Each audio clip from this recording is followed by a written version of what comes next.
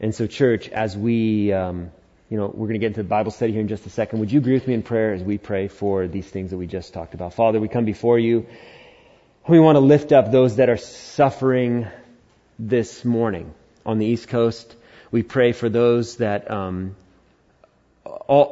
so many memories, their homes. For some, those that they loved have been killed or are missing. God, we ask for your hand of comfort to be upon them, and we ask for those that you have there for them, those that you have brought around them. Lord, use the people there to lift up, encourage, love, give a hug to, and help people rebuild. Buildings, yes, but not primarily. Lives. Hope. We pray for those that feel so alone, even at this very moment. God, that you would bring someone, even at this moment, to fill that emptiness that they feel. God, give them a word of hope right to their soul, that they would know that they are loved and they are not forgotten. Father, we want to pray for our brother Jeff. Most of us have never met him personally, but he's our brother. He's your son. We pray for him in his captivity. Lord, we thank you that you've been with him every day of his captivity, and you've promised to not leave him or forsake him. We pray that you would encourage him, uplift him, Holy Spirit, empower him and fill him to overflowing, so that love and joy and peace would be in excess in his life, even at this moment, even beyond for himself, even for those around him, even for his captors. We pray for his wife, Els. We pray for his sons. We pray, Lord, that you would absolutely meet every one of their needs like you said you would. On this anniversary, Lord, we lift them all up. And Lord, we pray that even in this difficult situation, we pray that you would be glorified. We pray all these things in Jesus' name. Amen. Amen. Church, thank you for letting me just share about those things for a few minutes. If you have a Bible, we're going to be in the Gospel of Matthew today. Matthew chapter 9. And we're going to start out in the 18th verse. Matthew chapter 9, verse 18. If you're sitting on the right side of your row, my left, your right, underneath the chair on the right-hand most side of your row is a Bible. So if you came without a Bible, you can grab that. Also, there's a soft cover blue folder. Looks like the one on the screen here. And if you could grab that if you're also sitting on the right side of your row, it's underneath your chair. Go ahead and fill out something you're thankful for, something that you'd like prayer for. You can put your name down or not. Tear it off, fold it, put it in the pocket on the left side, pass it to your left. You can also go online, telioschurch.com, go to the bottom of the page and fill out a digital form as well. You can do that anytime during the week, and we get them all throughout the week. We pray for them. Men's prayer meetings, Tuesday, 6 a.m. right here. Ladies' prayer meetings, Thursday, 7 and 9 a.m. right here as well. So, and a couple other things in your bulletin. You can look at the scheduling as well. Okay, so we're going to jump into this because we're going to do something at the very end of today's service that's important. We're going to remember Jesus and what he did for us on the cross. We're going to partake in the Lord's Supper, communion together. So before we get to that, though, I think it's important for us to talk about this king that we're going to be remembering. Now, this king, King Jesus, as we are in the Gospel of Matthew, we have been looking at Matthew describing the power of King Jesus. Matthew's gospel is all about Jesus being the king, and we have seen in the last few chapters miracle after miracle after miracle. He has the ability and the power to heal leprosy. He has the power to heal paralysis. He has the power to deliver someone from demonic possession. Wow. He has the power to calm nature, a storm at the sea. And today, as if that wasn't enough, as if that list of things that were clearly demonstrated before other people wasn't enough to believe that this king has power, Jesus is going to show that he has power over death today as we look and as we read. So the title of this morning's message is The King's Power Over Death. We're going to be in Matthew 9, verse 18. Let's pray and then we'll start right there. Father, as we come before you with the word open, we pray that we would clearly see your authority and your power. We would see that you have authority and power even over death.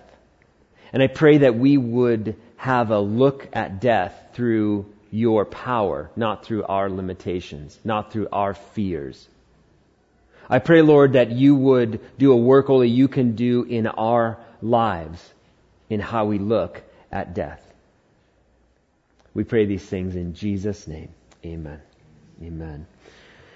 So we're in Matthew 9, verse 18. Today's passage has 9 verses in it. Okay, so it's going to be a fairly quick read, and we can go through it very fast. The thing is, this story is in the Gospel of Mark and the Gospel of Luke. So we have about, 9 verses or so here today in Matthew. Well, Luke has 17 verses on the same passage, and Mark has 23 verses on the same passage. So clearly with those extra number of verses, there must be extra details that are put in there. Yes, there are. And today we're going to look at those details as well as we look at this passage of Scripture. So why don't we start out with our base text here, Matthew chapter 9, verse 18 and 19, and let's just start out what's going on here. While he was saying these things to them, while Jesus was speaking to the people there, behold, a ruler came in and knelt before him, saying, "My daughter has just died. But come and lay your hand on her, and she will live." And Jesus rose and followed him with his disciples.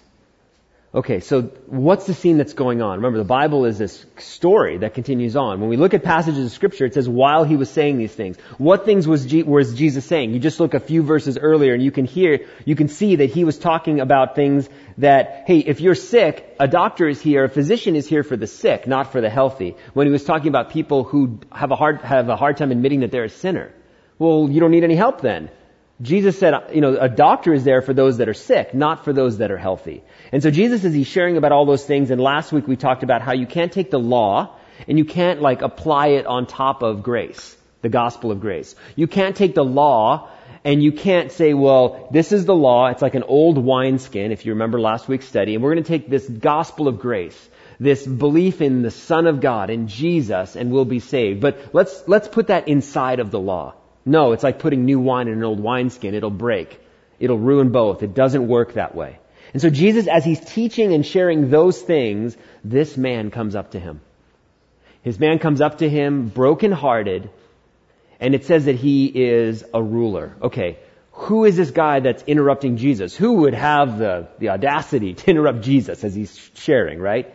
Well, his name, the other accounts in Mark and Luke will tell us that his name is Jairus. Jairus is his name, and he's a leader in the synagogue. Okay, what is the synagogue? This is important. There's the Jewish temple. The Jewish temple was in Jerusalem, and that's the place where Jews, they wouldn't tend to live more than a couple dozen miles away from the temple because they could be a part of the Jewish festivals and they could be a part of the sacrifices that were happening at the temple. It was important to be physically near the temple. So for most Jews, they lived just, like I said, a few dozen miles away from the temple. Now, as time went on, as they were taken into exile, and we talked about this in Babylon and all that stuff that was happening, they'd come back, the rebuilding, Jews would start to live further away from the temple. And so they would start to live in places where the temple was a little journey away. So what would happen is they would have these synagogues. What is a synagogue? A Jewish meeting place. Kind of like how this building is a church building, even though the churches are really the people, it's not the building. A synagogue is a place where the Jews would meet that was away from the temple in Jerusalem. Now this ruler that came up to Jesus and kind of started to speak to him when he was teaching, his name Jairus, he was a ruler in one of the synagogues. Now, the rulers in the synagogues, okay great, so there's one ruler in the synagogue? No, there's 10. There's actually 10 rulers or 10 elders per synagogue. And these elders had responsibilities. But what we see in these passages is this Jairus, he was the lead elder. He was the one that was above the others. So what would his responsibility be? He would be in charge of dispensing justice and judgment when it came to issues around the community and issues amongst the Jewish people near that synagogue. So he had a position of authority. He was a respected man. He possibly was a rich man. And this man of great and high authority that everyone would have known from his area, all of a sudden, this man does something profound. It says a ruler came in and knelt before him, before Jesus. I think maybe a gasp came out of the crowd for just a moment and going, that's Jairus. He's the leader of the synagogue. And he's kneeling before Jesus, a sign of humility, a sign of I need help and I can't do it. It was quite the scene. Interesting thing, Jairus' name means Jehovah enlightens. And I think it's great because in this passage, God is going to shed light into a dark situation in Jairus' life. And his name means Jehovah enlightens. So, you can really learn a lot about a person, even yourself, when you go through suffering and loss. Sometimes there's this idea of when everything's great, the sun is out and everything's great, it's like, well, this is what I'm going to do for God, and this is what's going to happen, and this is how it's all going to work out. I have no idea why people, they question God, or they doubt, or they struggle. I can't imagine that. They must just have weak faith. I just can't imagine. And then guess what? The storm clouds roll in, and death and suffering roll into your life. And then we really begin to see where our trust is. I think death and suffering, loss and suffering, pain, all of these things, when they come into a person's life, not if, when they come into a person's life, you really start to see the answers to some questions. Questions like, I wonder what's important to that person. You'll find out when loss and suffering and death come in. You'll find out who is important to a person when loss and suffering and death come in. And this is a question that I was asking myself. Who do I put my hope in when those things come? Not if, when they come. Who do I put my hope in? Sometimes people have built their whole lives around their resources, their intellect, their ability to do stuff, and then, death is this equalizer. And it shows up, and then all of a sudden, all the great things you said about how you can handle everything, it all gets put to the test. Who do you put your hope in when the clouds roll in and things get dark? In Jairus' life, things were getting dark. This passage in Matthew, it condenses down the stories that are given in Mark and Luke. And so what we see in this very first verse here is he's saying, my daughter has just died. In the other passages, as he first came to Jesus, his daughter was dying. So as he was on his way to Jesus, his daughter was not in good health and failing, and probably minutes, hours before she was going to pass. And so as he's arriving, it's right near the edge there. The clouds have rolled into his life, and now he's coming before Jesus. And this story here, this is going to be a story about Jesus, no doubt, because Jim, you kind of spoiled it when you said the king's power over death. So the daughter's probably going to die, and Jesus is probably going to resurrect this daughter. That is true. All those things are true. However, this story gets interrupted right now. Something's about to happen between verse 19 and verse 20 in this passage of Scripture. It's like a story within a story. And so maybe the idea is, Pastor Jim, you have no problem with slowing things down. Why didn't you just do this one story? You can make a message out of 2 verses or 4 verses. Fine. So why don't you just make a whole message about Jairus' daughter, and then next Sunday go ahead and talk about this other story? Well, here's why. Because this story within the story, you see it in this account in Matthew, you see it in Mark's account, and you see it in Luke's account. This story that's starting, and the situation gets interrupted by another situation, and then we finish the beginning story at the end. It's in all 3 of the accounts we have in the Gospels, which tells me something. It tells me that the sequencing that you see here is vital. This is actually supposed to be interrupted this way. It's supposed to be taught in this way. A story starting, a situation's happening, Jesus and his disciples are going, and Jesus is going to, hold on, something else comes up. What else comes up? Verse 20. Look in your Bibles, Matthew 9. And behold, a woman who had suffered from a discharge of blood for 12 years came up behind him and touched the fringe of his garment. She kind of goes all ninja on him and sneaks up behind and touches the fringe of his garment. Verse 21, for she said to herself, if I only touch his garment, I will be made well. Jesus turned, and seeing her, he said, take heart, daughter, your faith has made you well. And instantly the woman was made well. There's your story within the story. Those 3 verses kind of come right in between, right in the middle of this story of Jairus' daughter.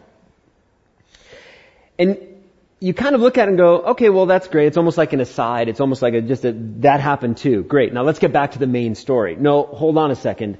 This part of the story is so important to the first part as well. We're in the process of following Jesus as he's healing this painful situation, and wouldn't you know it, somebody interrupts. Jesus is on his way to do something. Other people are like, great, Jesus is doing something. We know he's doing something. We sense he's moving in my life.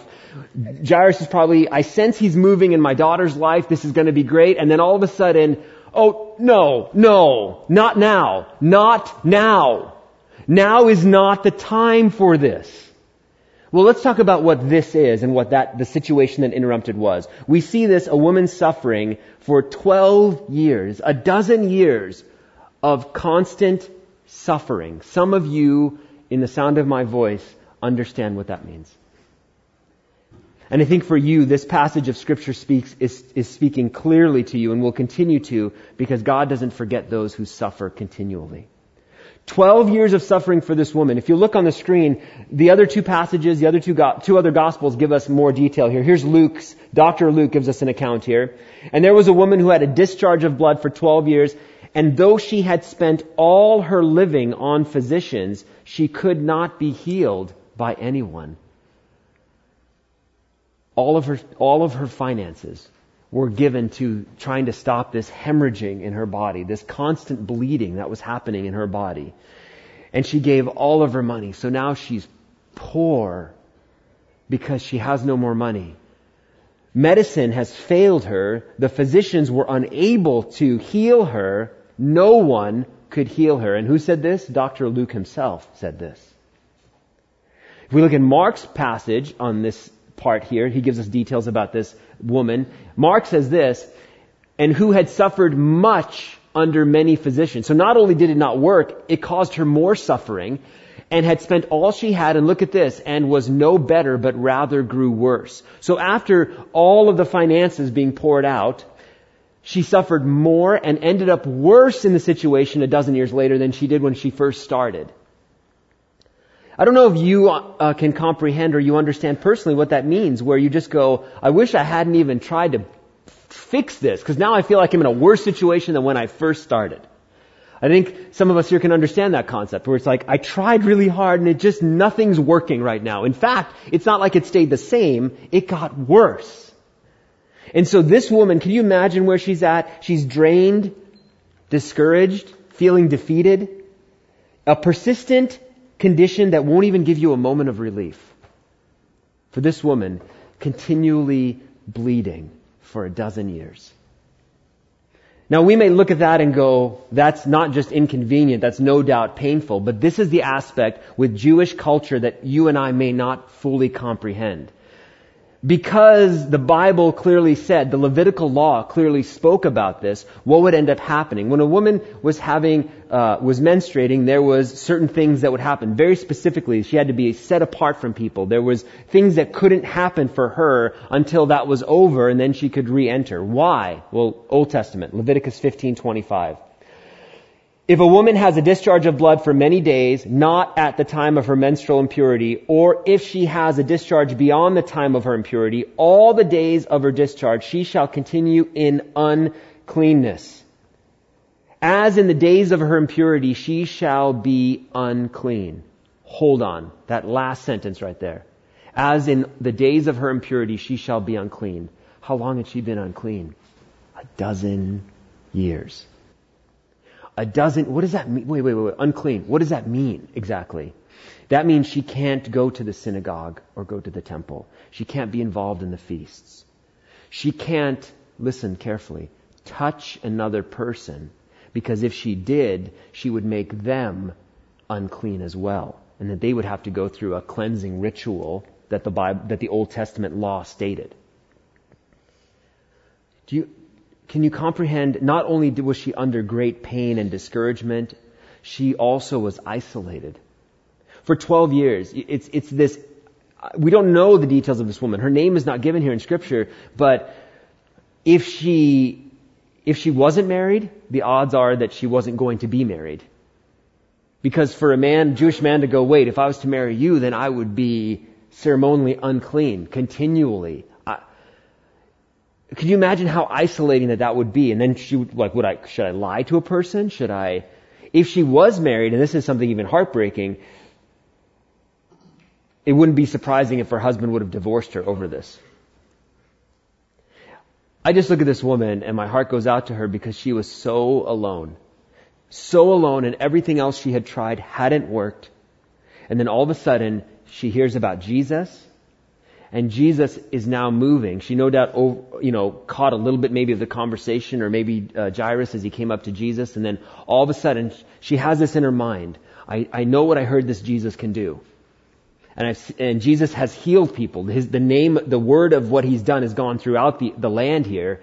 I just need to, I think if I just touch just the edge of his cloak, if I just touch just the edge, I believe that I can just be healed just by doing that.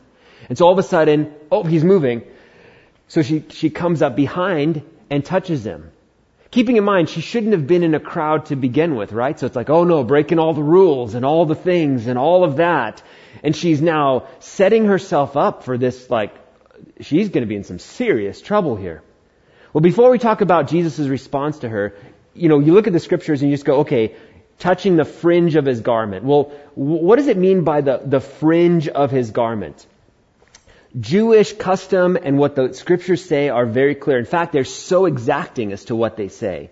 I want to take you again to the Old Testament, because Jesus was wearing a piece of clothing that we may not be familiar with, but the Jew would understand completely. It was given to them in their law that this is what they should do.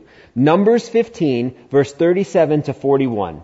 And the Lord said to Moses, "Speak to the people of Israel and tell them to make tassels on the corner of their garments throughout their generations." That means perpetually. Go on with this. And to put a cord of blue on the tassel of each corner. Okay, so this tassel is going to have some thread, white, with a thread of blue throughout it. And it shall be a tassel for you to look at and remember all the commandments of the Lord, to do them, not to follow after your own heart and your own eyes, which you are inclined to whore after. Whoa, okay, all right then. Verse 40, so you shall remember and do all my commandments and be holy to your God. I am the Lord your God who brought you out of the land of Egypt to be your God. I am the Lord your God.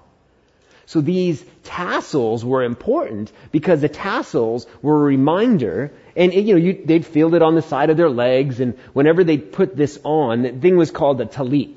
A talit was like a prayer shawl, and it's kind of like a poncho without the hood. It just kind of has a triangle cut into it, put it over you, and so you have a flap here and the other flap on the back, and the four corners of that would have these tassels that would come off. And then we have a picture of these tassels.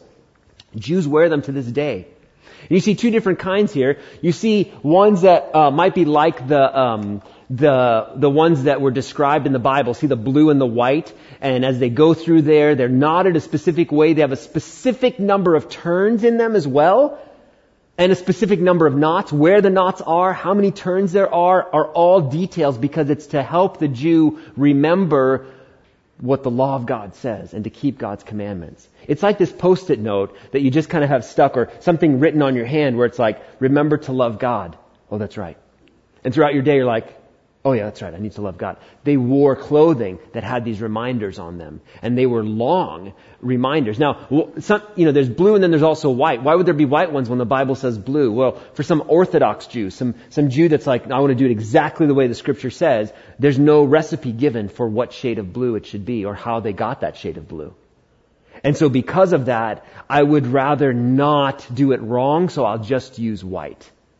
And so some will use just white, and some will put blue with white. Here's the other thing with the blue. These tassels absolutely stood out. It wasn't like, it was a hidden thing. It was meant to be out in the open, hanging and dragging low. Not on the ground, but hanging low. And the reason this blue was such a contrast, you think of this like clothing. You can have clothing that's all these colors, right? Because we have these dyes, most of them now synthetics, that you can make whatever shade you want. Back then, to make colors, you had to use whatever was naturally available, and some dyes, what they were made from, were very expensive. So most clothing in their time, you watch a biblical movie, you kind of go, that's a lot of grays and off-whites and browns. That's because that was what the color of their clothing was. And they didn't have many changes of clothing, maybe 2 changes underneath that would be right against your skin, and then 1 over cloak. And so it's this idea of like, oh, you look good today. New cloak? Same one I've had for the last 8 years, kind of a thing. People wore the same thing. They wore the same thing, and it was generally this earthen color, a muted color. So then all of a sudden, what do? You see these tassels white with this bright blue wrapped all around it. It was meant to stand out in an otherwise drab kind of a clothing color spectrum. This blue would just stand out. Why? God wanted his people to remember to keep the commandments. Follow me. I am the Lord your God. Remember, I took you out of Egypt. And I think about this. How many times God wants us to remember who we as Christians are? That we're not supposed to forget. That we're supposed to stand out in contrast to a drab and dreary world when it comes to spiritual things. We're supposed to stand out. You know, some interesting things too. I think we have a picture of some men, Jewish men as well. They're kind of looking out over the water there, probably in Israel. And if you look, so they're wearing slacks, and they're actually wearing like a dress shirt, except for the man on the left there. The two right here, they're wearing that talit, that prayer shawl, over a collared shirt. And so what you're seeing is just the back, and then you see these long strings are hanging down almost past their knees. Those things, those tassels, they were called tzitzis. T-Z-I-T-Z-I-T. Tzitzi. Those tzitzis are the tassels, or the fringes, if you will. Another thing that's interesting too, the number of knots in those tassels. Man, you're talking a lot about tassels. Yeah, I am. It's kind of important. It was a reminder to them that they were the children of God. Like, don't forget who your dad is. Don't forget who you're called to be. Don't forget that you're supposed to be an example to this world. Don't become like the world. You're supposed to stand out from the world. There were 613 knots or windings and twists that were in this. Why? To signify the 613 commandments in the Torah. Details, details, details. And so Jesus, hearing Jairus' request and about his daughter, begins to move in the direction of Jairus' home. And then this woman, who's been suffering for 12 years, comes up and goes, if I can just touch the tzitzi, the fringe, the tassel, if I can just touch that one part, the smallest part of his garment there, I know that I would be healed. So then something interesting happens. You know, the verse we read there in Matthew, it just basically told us, you know, she touched it, Jesus turned and said, take heart, daughter. But we have a little bit more detail. Look on your screen, and here's a little bit more detail from Mark as to what happened. She touches that tassel there, Mark 5 verse 30. And Jesus, perceiving in himself that power had gone out from him, immediately turned around in the crowd and said, who touched my garments? It's a very interesting question. He's walking. Okay, Jairus, we're going to go into your home. We heard your daughter is dying or has died. We're walking in that direction. And all of a sudden Jesus stops, turns around and says, who touched my clothes? And then his disciples say to him, Jesus, you see the crowd pressing around you and yet you say, who touched me? Like, there's people all over. There's people to your left and to your right. And what do you mean, who touched you? And Jesus goes on, he looked around to see who had done it. And the woman, knowing what had happened to her, came in fear and trembling and fell down before him and told him the whole truth. It's an interesting moment in the scriptures there. You know, you see this woman, should she have been in a crowd of people? No, because anyone she touched, here's the other thing, anyone she touched would become unclean. If she was married, it wouldn't have been surprising if the man she was married to divorced her, because he would have been continually unclean. If she wasn't married, she most likely wasn't going to ever be married. Again, do you see all of this hope gone? All of this, anything for the future, all of it has ended. It's a death for her. She's like, I'm like the walking dead. There's no hope for me. And so she sees Jesus and she starts to follow him in a crowd where clearly people were all around, and she touches the edge of his garment there. Jesus recognizes something happens and turns. And what I love about this scripture here, and this is an interesting thing, the woman, knowing what had happened to her. What happened to her? She got busted? No. What happened to her? She knew right then what happened to her. She was healed. She knew it. She knew it. All of a sudden, Jesus is looking around going, who touched my garments? And Jesus knows who did. He's just asking the question. And it says that she had this fear and trembling. Could you imagine when you have a 12-year prayer request that gets answered? Yes! Realizing what's the fear for? The idea that he is God. Jesus is God. I'm in the presence of God right now. And He just healed me of something I thought I would have for the rest of my life. And what does she do? Her posture matches the posture of Jairus. She fell down before him and told him the whole truth. She gives him the testimony right there. It's powerful. And then this is great because look what Jesus says to her. Could you imagine the very first word that she hears her Savior say to her? Daughter. When's the last time she was called daughter? When's the last time anybody ever wanted to really talk to her and be anywhere near her, lest she touch them and they become unclean? I love this. Jesus is not afraid to be around unclean people. Jesus is not afraid to be around you and I. Oh, sorry, I got to sanitize myself. Can't be in this. Jesus came to a messy world dealing with messy people and messy problems because Jesus is not afraid of those things. And those things don't make Him any less God. Your messed up situation doesn't make Jesus any less God. He is capable of dealing with it. He's just wondering if you'll come to Him. For this woman, 12 years of going to doctors and medicine and other things, and it just wasn't working. And then she comes to Jesus. For Jairus, my daughter, Jesus comes to Jesus. I think if there's a common thing in two of these stories, come to Jesus. Have your come to Jesus moment. And don't just do it because it's like, oh, that's the thing people do. No, do it because that's actually the thing you want to do and it's the right thing to do. Because God will see your heart. Jesus saw the heart of this woman. And He says, daughter, your faith has made you well. Go in peace and be healed of your disease. So did Jesus call her out? Like, who touched me? He did, but this is the best thing. Jesus doesn't call somebody out to embarrass them. It's not like He's like, I can't wait to embarrass you. That's the goal of my life. I've created you to embarrass you. Like, no, that's not what the Bible says. That's actually an irrational fear. Oh no, if God's doing something, He's trying, I'm going to be embarrassed. God's not trying to embarrass you.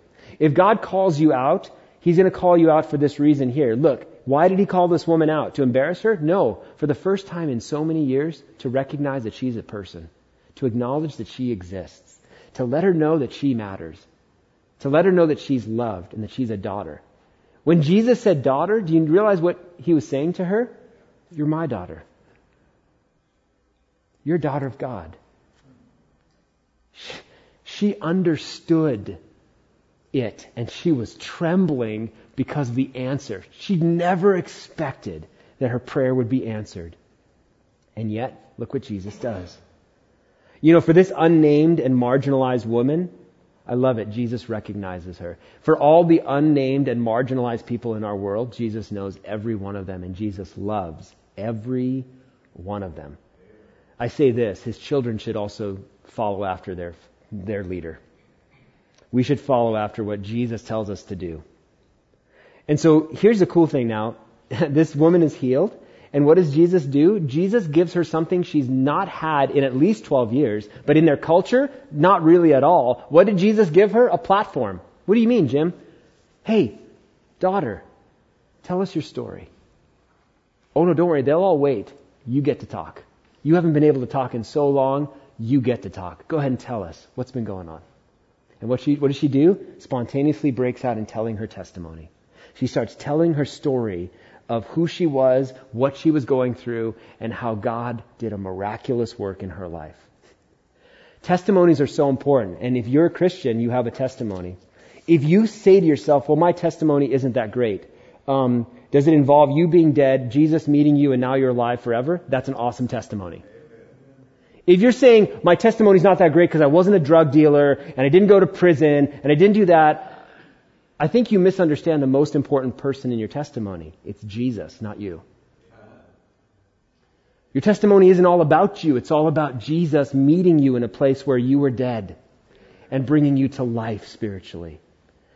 If you haven't told your testimony, I just want you to know, if you're ever wondering, like, I wonder if God ever wants me to tell my testimony. Yes, that's why you have it. Your testimony is not for you to keep to yourself. You have a testimony so that it can be shared with other people. And here's the cool thing about a testimony. No one takes your testimony away from you. No one can. It's the story of Jesus and how He met you. There may be people that go, well, I disagree with your story. That's fine. Disagree all you want. It's not your story. It's my story. Disagree all you want. You can't take my story from me. You can't take the way Jesus healed me from me, and you can't stop me from telling it. If you haven't ever told your testimony, I just want you to know Jesus wants you to tell your testimony. Well, I'm kind of shy and introverted, and I'm not really that outgoing person. Yeah, tell that to this woman who for 12 years was that. Jesus gave her the platform and said, daughter, you're healed. Tell your story. Tells the story. Now, remember I said this is a story within a story. Let's not forget that there's a man here, Jairus. What do you think is happening in Jairus' heart as all of this is going on?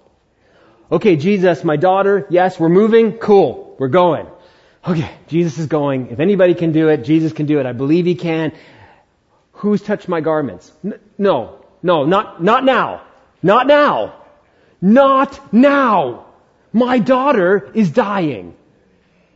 This testimony of this woman, I don't think it was a 30-second testimony. 12 years of all of this held up inside. I've noticed this about people when they're like, well, I've never given my testimony. It's probably going to be really short. And then they start talking and then like, well, when I first started, and then they go, oh yeah, when was that? Was that 1970? When was that? Oh yeah, and it was like a sunny day. And all of a sudden, like the first time a person tells their testimony, I've noticed this, they can tend to go a little long. Why? Because it's like the floodgates opening. They've never realized what a story they have until they actually heard themselves say it. And then they realize there's more details as they share their story about how awesome God is, and then they can't help share that. And I believe for this woman, she's just sharing, and I think, not that Jairus had a watch, but I think he was just like,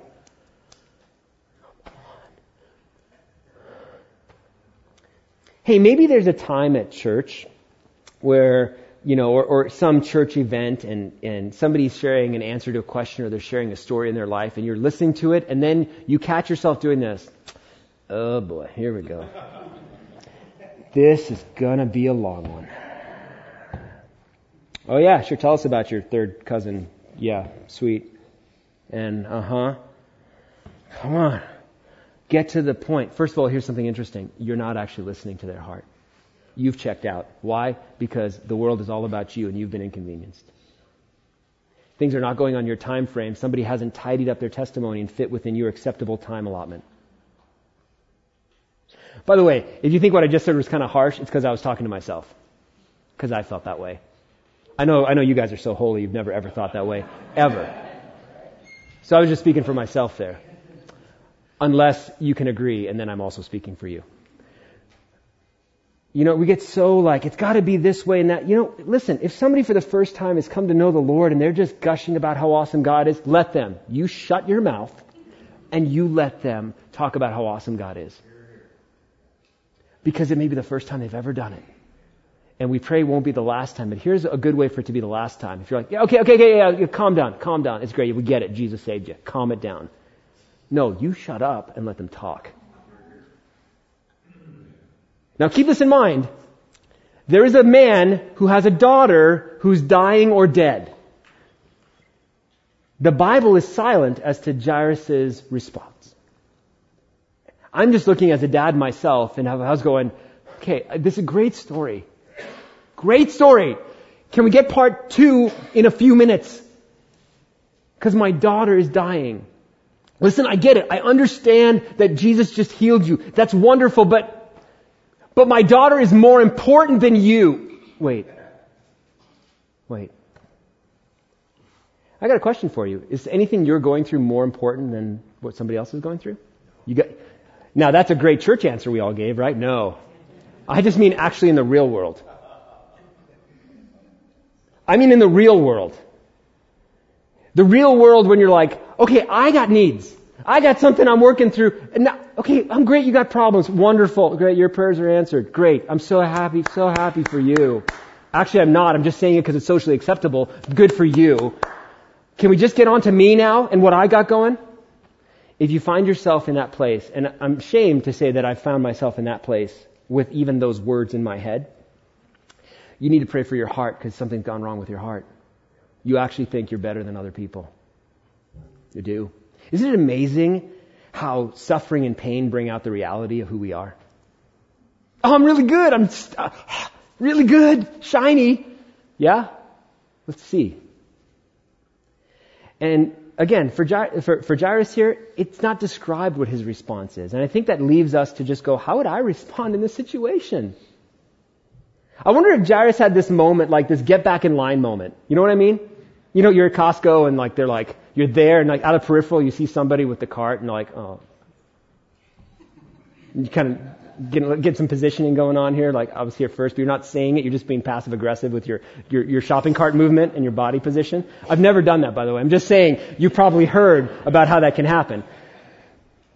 I wonder if Jairus was like, listen, I was here first, I talked to him first, he was going to take care of my issue, and now you stepped in the way, you cut in line.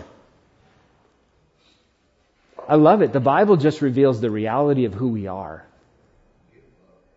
Warren Wiersbe, when he commented on this section here, he said, we ought not to be so selfish in our praying that we can't wait on the Lord, knowing that He's never late. We ought not to be selfish in our praying that we can't wait on the Lord, knowing that He's never late. God's timing and methods are perfect. The way this is playing out right now is exactly the way it's supposed to. At no point here did God go, oh man, that woman just snuck up. I didn't even see her on my radar. Like she just snuck up. Now I've got to readjust my whole eternal plan. God never says that. God knows exactly what He's doing. Wait, that has some huge implications. That means the inconveniences that you go through and the interruptions you go through, those were known by God? Yes. They were meant to reveal things about you and I. How do you act when you're interrupted? Nah! Oh, that's real spiritual. Awesome. Good for you. Very holy. I'm doing really good with the Lord. Are you? Let's find out. Interruption, challenge, pain, suffering. Okay, how are we really doing now? Can we have an honest conversation now? And the reason why we share all these things here is because you have to have this confidence. God is still working even through the interruption. What you think is an interruption, God's working with it. It doesn't work against God's will. So, this testimony was being told by this woman. It was designed to encourage the people around her. But check this out. It was designed to encourage Jairus too. What do you mean? How is it supposed to encourage him? His daughter's dying or dead. Because he's supposed to hear this woman who has been healed and her testimony, and he's supposed to go, that's right, the same Jesus that healed her can heal my daughter. When you hear somebody's testimony and you hear good news that are happening in other people's lives, you should be able to rejoice with them, even if you're still struggling with that. God, please, I pray for my prodigal child. They're going off in the wrong direction. They're going the way of the world. Their life is miserable and they're stuck in their sin. God, please bring them back home. And then you hear somebody go, hey, guess what? My prodigal child has just come back. It's so awesome. You have a decision point. Come here, give me a hug. I'm so happy for you. Come here, come here. Or, good for you. I wish God would care for me as much as He...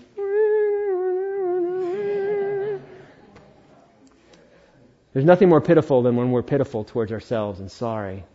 As if God doesn't care about us. And everything that I'm sharing here this morning, I'm sharing from having done it myself. So please don't think that it's like, wow, dude, he's laying it on really heavy today. No, I just know I found myself. This story exposes a lot of things in us. And it's exposed a lot of things in me. I've definitely acted in ways that have been incorrect. You know, Jesus told this woman here, Jesus said to this woman, daughter, your faith has made you well. I want to make this very clear. It wasn't the suffering woman's faith that healed her. Well, Jim, Jesus just said that. No, remember, faith always has an object. What do you have your faith in? The reason this woman was healed is her faith was in Jesus. Because remember, she had her faith in doctors before, and that didn't work. So it's not an issue of faith. You got to remember, people in our world, everybody has faith in something. If you drove on the highway this morning with other vehicles, especially this road right here, you had faith that the oncoming car, that person wouldn't, because they could, swerve into your lane and hit you. Somehow you got out here and you drove here, if you drove, and you have faith that other people will, generally speaking, obey the traffic laws. Everybody has faith. The question is, what's your faith in? This woman, Jesus is commending her because her faith is in Jesus. That's why. It's not just about having faith. That word gets thrown around in society. Just have faith. My question is this. Faith in what? More importantly, faith in who? Okay, so we've seen this story here. We've seen all that's gone on. And now finally we can get back to the house where the daughter is. Verse 23, you're in Matthew chapter 9. And when Jesus came to the ruler's house and saw the flute players and the crowd making a commotion, he said, "Go away, for the girl is not dead but sleeping." And they laughed at him. People laughed at Jesus. And when the crowd had been put outside, he went in and took her by the hand, and the girl arose, and the report of this went throughout all that district. Okay, Mark gives us a little bit more insight on the story of what was happening here. Mark chapter 5, verse 35 and 36. While he was still speaking, there came from the ruler's house some who said, "Your daughter is dead. Why trouble the teacher any further?" So here's the scene. He's getting closer to home. And what they would do there's no refrigeration. So bodies decomposed really fast. So when somebody died, mourners were always ready. Because when people died, there was people that were professional mourners. They would come and they would wail. Because that's how they would mourn. And so you would hire people to wail and cry. And you would hire these musicians or flute players to come. And all of a sudden, Jairus is walking closer to his house and he starts to hear the music. And he starts to hear the cries. It's over. Well, you may say, "Jim, when we started the story, he said to Jesus that my daughter is dead." Well, when we read these other topics, I think his daughter was dying as he left to go find Jesus. And I think in his mind he's going, she may already be dead. But there's something to think somebody's going to die, and there's something to actually, if you will, hear the music. And Jairus is approaching his home with Jesus, and he's hearing the music, and people are coming up to him going, "She's gone. She's gone. Don't trouble Jesus. He doesn't need to be here. She's already gone. Okay. Why don't you come and just be with your daughter and her body here before we got to bury her." It all had to happen very quickly.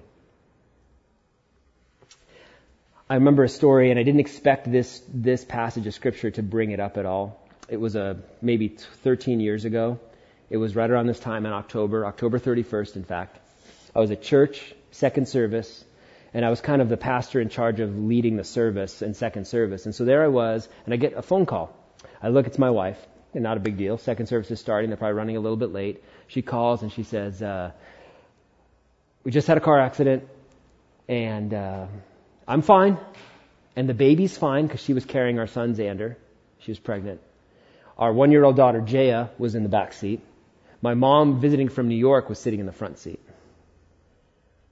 And so, all the women in my life at that point and my unborn son were in that car. And so I get this call, and we were in an accident. Your mom, had a hard time breathing, and so they had to take her. She's in the ambulance. They're probably going to take her. I'm fine. I'm feeling okay. I think I'm okay. The baby's okay, and Jaya's okay.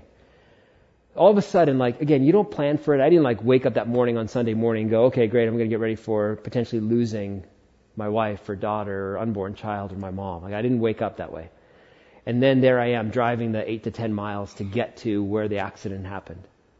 And Central Avenue in McKinleyville, this road in Chino Valley is a straight road. You can see down it for miles. And so as I first came into the town, I could see the flashing lights, kind of like the music, right? I could see the lights off in the distance. I was like, and as I'm driving, all these fears start to come up. I'm not ready to lose my wife. I'm not ready. Wait, my mom was just visiting. She just was visiting the grandkids. I wonder how our unborn child is doing right now. And what about Jaya?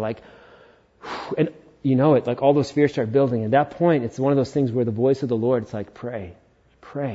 You're just okay, I got to pray. And I'm driving, and as I'm driving, getting closer down the long straightaway and the red lights, which I didn't run, but I was just I see an ambulance go by, and I'm I don't know what to do. Okay, I'm just going to go here, and then get there, and they're fine, and went later to the hospital. And it was just one of those moments where, when I think about what did Jairus experience as he's getting towards home, it's one of those things where it's all those fears start to come up. And Jesus does something with him that is so amazing. And I think a little bit of what happened with me in the car as I was driving to that accident was these words right here. You'll see them on the screen in Mark 5, verse 35 and 36. But overhearing what they said about, "Hey, just leave Jesus, don't bother him." But overhearing what they said, Jesus said to the ruler of the synagogue, to Jairus, "Do not fear, only believe." He looked at him personally and said, Jairus, I'm here with you. Don't be afraid. I'm with you. Believe. Believe what? Just believe? No, believe in me. Okay. So we continue and see this story here. Mark 5:38. They came to the house of the ruler of the synagogue. Jesus saw the commotion, the people weeping and wailing loudly. There's the mourning happening. And when he had entered, he said to them, why are you making a commotion and weeping? The child is not dead, but sleeping. And they laughed at him, and a more accurate translation would be like they mocked him. They were mocking Jesus. And I love what Jesus does next. He put them all outside and took the child's father and mother and those who were with him and went into where the child is. Sometimes when you're in a place of utter pain and sorrow and distress, as surprising and shocking as it may be, you may have mockers that end up being around you. Oh, where's your God now? Oh, where's your God now? Failed you, huh? He's not near you at all. He doesn't care about you. If he cared about you, your child wouldn't have died. I love what Jesus does. Jesus tells the mockers to stay outside. And you know what? Sometimes that's what you and I have to do. Sometimes we find ourselves in painful situations, and wouldn't you know it, mockers show up. You know what you need to do? You need to introduce them to the outside. You go outside and stay there. Because you're not helping the situation, and you aren't at all a part of the solution, so go outside. Jesus puts the mockers outside. Jesus comes inside. Mom and dad and some of his disciples are there. And look at this, verse 41. Taking her by the hand, he said to her, Talith Kumi, which means, little girl, I say to you, arise. And immediately the girl got up and began walking, for she was 12 years of age. And they were immediately overcome with amazement. Think about this. 12 years earlier, this girl was born. 12 years earlier, the woman started to have an issue with the bleeding. With one person, joy entered their life with a child, a baby girl. With another woman, sorrow and pain entered her life with this condition. 12 years later, Jesus heals the woman and resurrects the child. These two stories have to go together because they are intertwined and they can't be separated. They're supposed to be told together. Church, this is what I want you and I to remember, is that these frustrations, the frustrations you and I go through in life, the pain that we go through in life, they're meant to grow our faith, not to destroy your faith. God already knows that they're going to happen. So when they're shocking to you and I, we must remember, God, wait, you knew, okay, you've got this under control. I'm going to trust you. Your interruptions, the things that come into your life that are interruptions, God's using them to instruct you. They're not accidents. They were actually planned. Where you kind of like, this is my plan. This is my life's goal. This is what I'm doing. This is the way I'm going. And God's like, interruption. You have a choice. You can get frustrated at God, or you're going to go, God, why is this happening? Because I think there's something you're trying to teach me or show me. And know this, when all hope is lost, when the King shows up, when Jesus shows up, he reigns supreme in authority over whatever that situation is. Now we need to know this. This is the truth here. Of D.L. Moody, he's a Christian preacher, and he was asked to speak at a funeral, his very first funeral. He starts to go, okay, well, I want to do a good job at a funeral. And I remember my very first funeral. I want to do a good job too, right? So D.L. Moody, what does he do? I'm going to go look at Jesus at funerals, and I'm going to look at what he says to people, and I'm going to just do what Jesus does, because I want to follow the best example I can. Well, D.L. Moody, as he was looking through the scriptures, he's like, okay, this doesn't work. Because every time Jesus shows up at a funeral, people are resurrected. So it's like, all right, I guess I can't use that example for the funeral. But I just need you to know this. When Jesus shows up in your situation, there's a resurrection that happens. Wait, does this mean that I'll be healed? Well, keep this in mind. Even this young girl, or Lazarus, if we want to look at Lazarus as well, they both eventually died. So when Jesus does a healing, any healing in this world, at best, is a temporary healing. Because you're still going to die. The healing that Jesus gives that the world can never give is the eternal one. Jesus said in John 11:25 and 26, Jesus was speaking to Martha, and he said, I am the resurrection and the life. Whoever believes in me, though he die, because you're going to die, yet shall he live.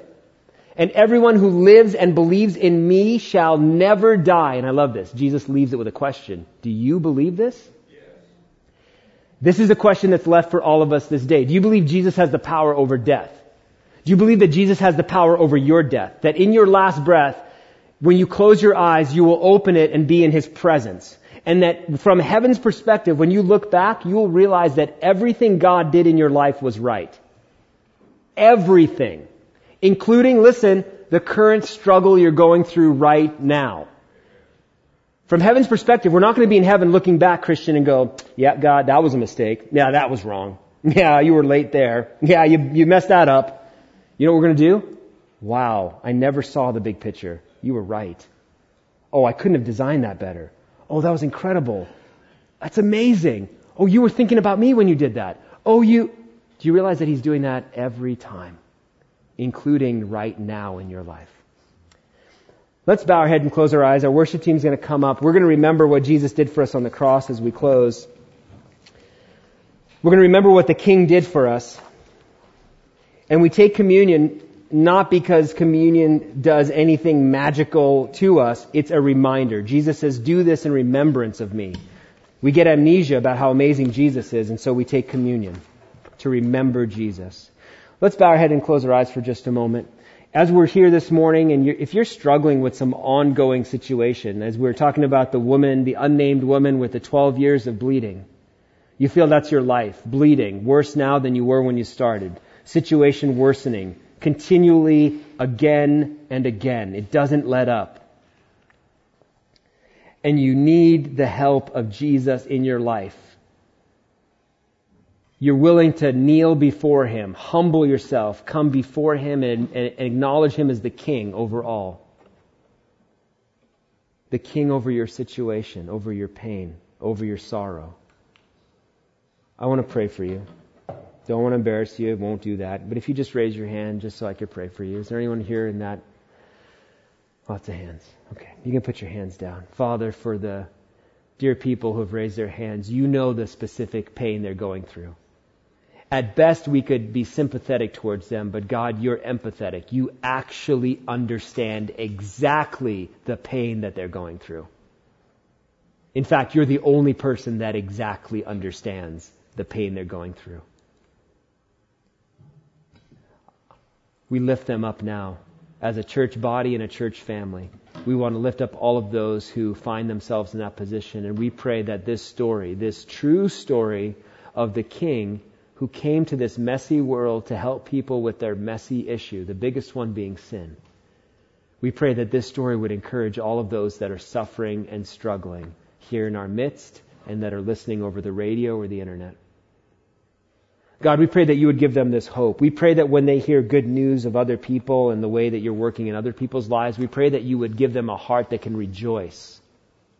That they wouldn't find themselves angry at people who have answered prayer. That they wouldn't find themselves bitter at you, God, because you're answering people's prayers. But rather they would be encouraged because the God that can answer that prayer is the God that's working actively in their life. We thank you that your timing is perfect and that interruptions are divine, ordained by you. Lord, have your hand upon these dear people. Let them sense your presence. And Lord, we know one way or another, you are definitely going to answer their prayer. In Jesus' name we pray. Amen.